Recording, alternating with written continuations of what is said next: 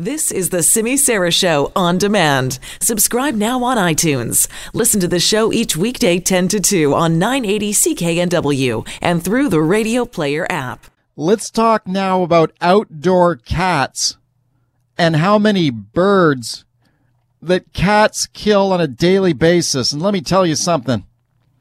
It's a slaughter out there. If you check out some of these numbers, check this out. It's estimated that domestic cats in Canada kill between 100 and 350 million birds every year. That's extraordinary, but I'll tell you what, I believe it. I'm not a cat person myself. I got a dog at home, but I always remember my buddy's cat. This cat was a stone-cold killer of birds. This was like the John Wick of cats. It got so bad, my buddy put a bell on the cat's collar.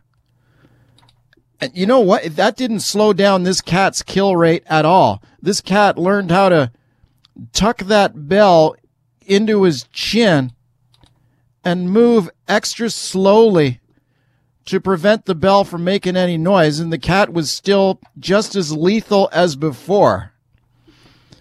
And it's a damn shame. I mean, that's a lot of dead birds. I mean, that's kind of heartbreaking when you think about all those birds getting killed by cats. Well, let me introduce you now to a researcher who wants to do something about it. Is Ken Otter. He is a biologist at the University of Northern BC. He's got a really interesting research project on this. I'm very pleased to welcome him to the show. Hiya, Ken. Hi, how you doing? Great. Thanks a lot for coming on. So that number I just quoted there of the millions of birds being killed by cats every year, how do you estimate a number like that? That's a big number.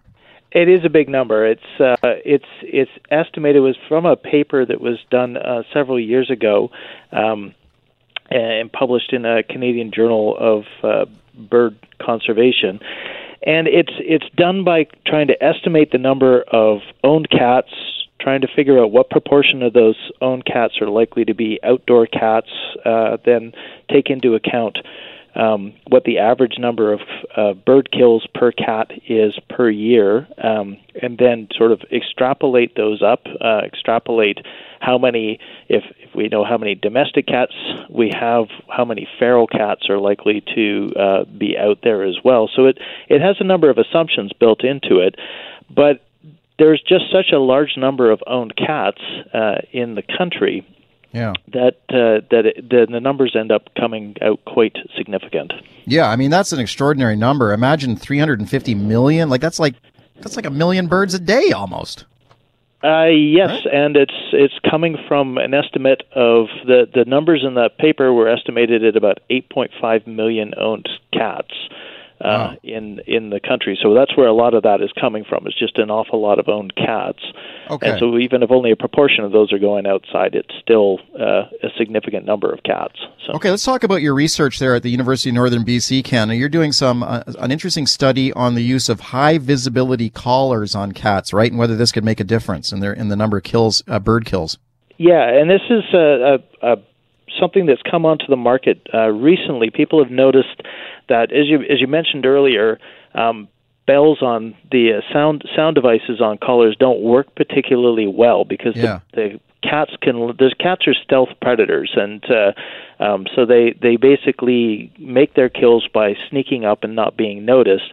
And they get very good at being able to learn how to sort of suppress the sound of the bells just by moving very, very slowly, right? And then sitting in wait and then jumping out. And by that time, it's too late for the bird to detect them by the sound. So these collars work by using colors instead, and so they're actually very brightly colored, lots of yellows and reds and oranges, which are frequencies that birds are very, very sensitive to, and that's part of the reason why a lot of their feathers are colored in those kind of color ranges.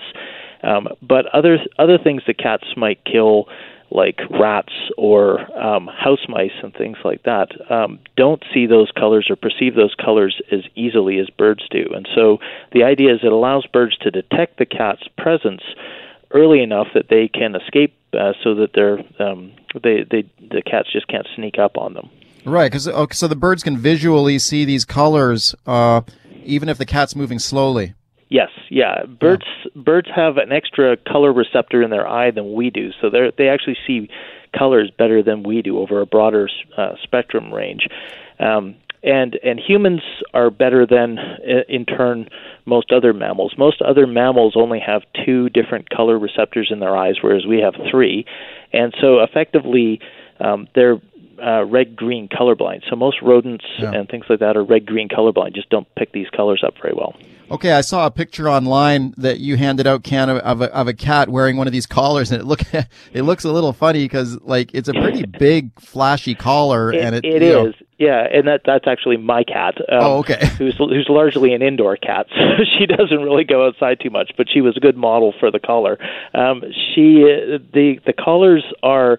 They look like scrunchies. They look like hair scrunchies you put around the cat's regular collar. So it's just a fabric tube around the collar, and you just have a breakaway collar underneath it in case it gets caught. But it kind of looks like the best description is like a colorful hair scrunchie, like a rainbow hair scrunchie around the cat's neck. And so it's pretty obvious. We have our cat. Our cat doesn't really catch much, and it mostly stays in our backyard, but it's really easy to find her when she's got it on. You can see her from a long ways off, and this is the idea behind it.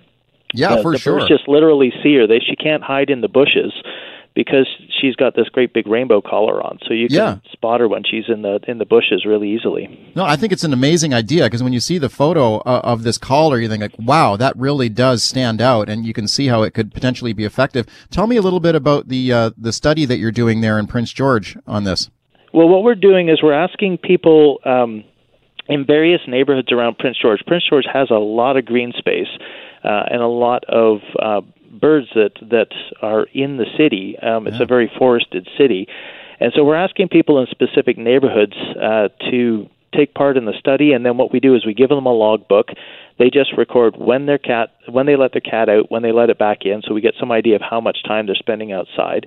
And then they alternate over the course of the summer whether they let the cat out for a week without the collar and then a week with the collar and back and forth. And we just get them to record any prey items that are being returned by their cats, and then we just have them either collect them or photograph them for us, and we then identify what types of birds are being killed, whether there's a reduction in the number of prey returns when the cats are wearing the collars versus not wearing them, and get a better handle on what types of birds are susceptible, as well as whether these kind of collars can help to reduce bird kills. That's fascinating research, Ken. What do you hope to achieve with this?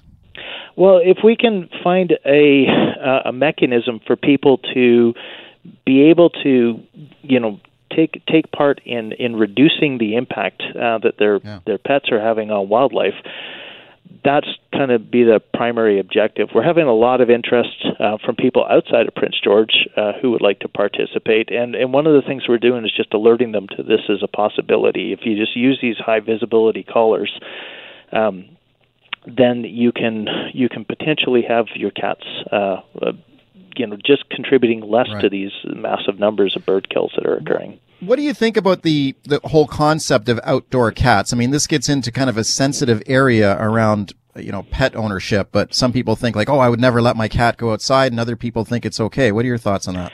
Yeah, and this is a lot of where the issue is just not very simple. I mean, restricting cats to indoors has other consequences where it's been tried in other jurisdictions. One of the main consequences that you have just having a restriction on cat movement is that you sometimes get increases in rodent populations, and so it's a complex issue. And so one of the ways that we were looking at trying to deal with this is, for one thing, if you have a cat with a big visible collar on it, it's obvious that it's an owned cat. It's not a feral cat. So it makes it a little bit easier for identifying owned versus feral cats. It may reduce the predation risks. It also potentially decreases some of the other impacts that cats have when they're going outside, like being hit by cars just because they're not being seen, because they're more noticeable. But I think that there's, it's a complicated issue. Rather than just having a blanket control on cats, which can have other ramifications. Can we come up with a way that people can kind of keep control of their own pets, keep a handle on them, and decrease the bird kills? I think it's a fascinating research project, Ken, and thanks for coming on and talk about it. And maybe we can check in with you again later when you get some data in. So yeah, that would be great by me too. And thank you very much for having me on the show. Okay, thank you for coming on. Now we'll get in touch with you again because I want to hear what the results of that research is.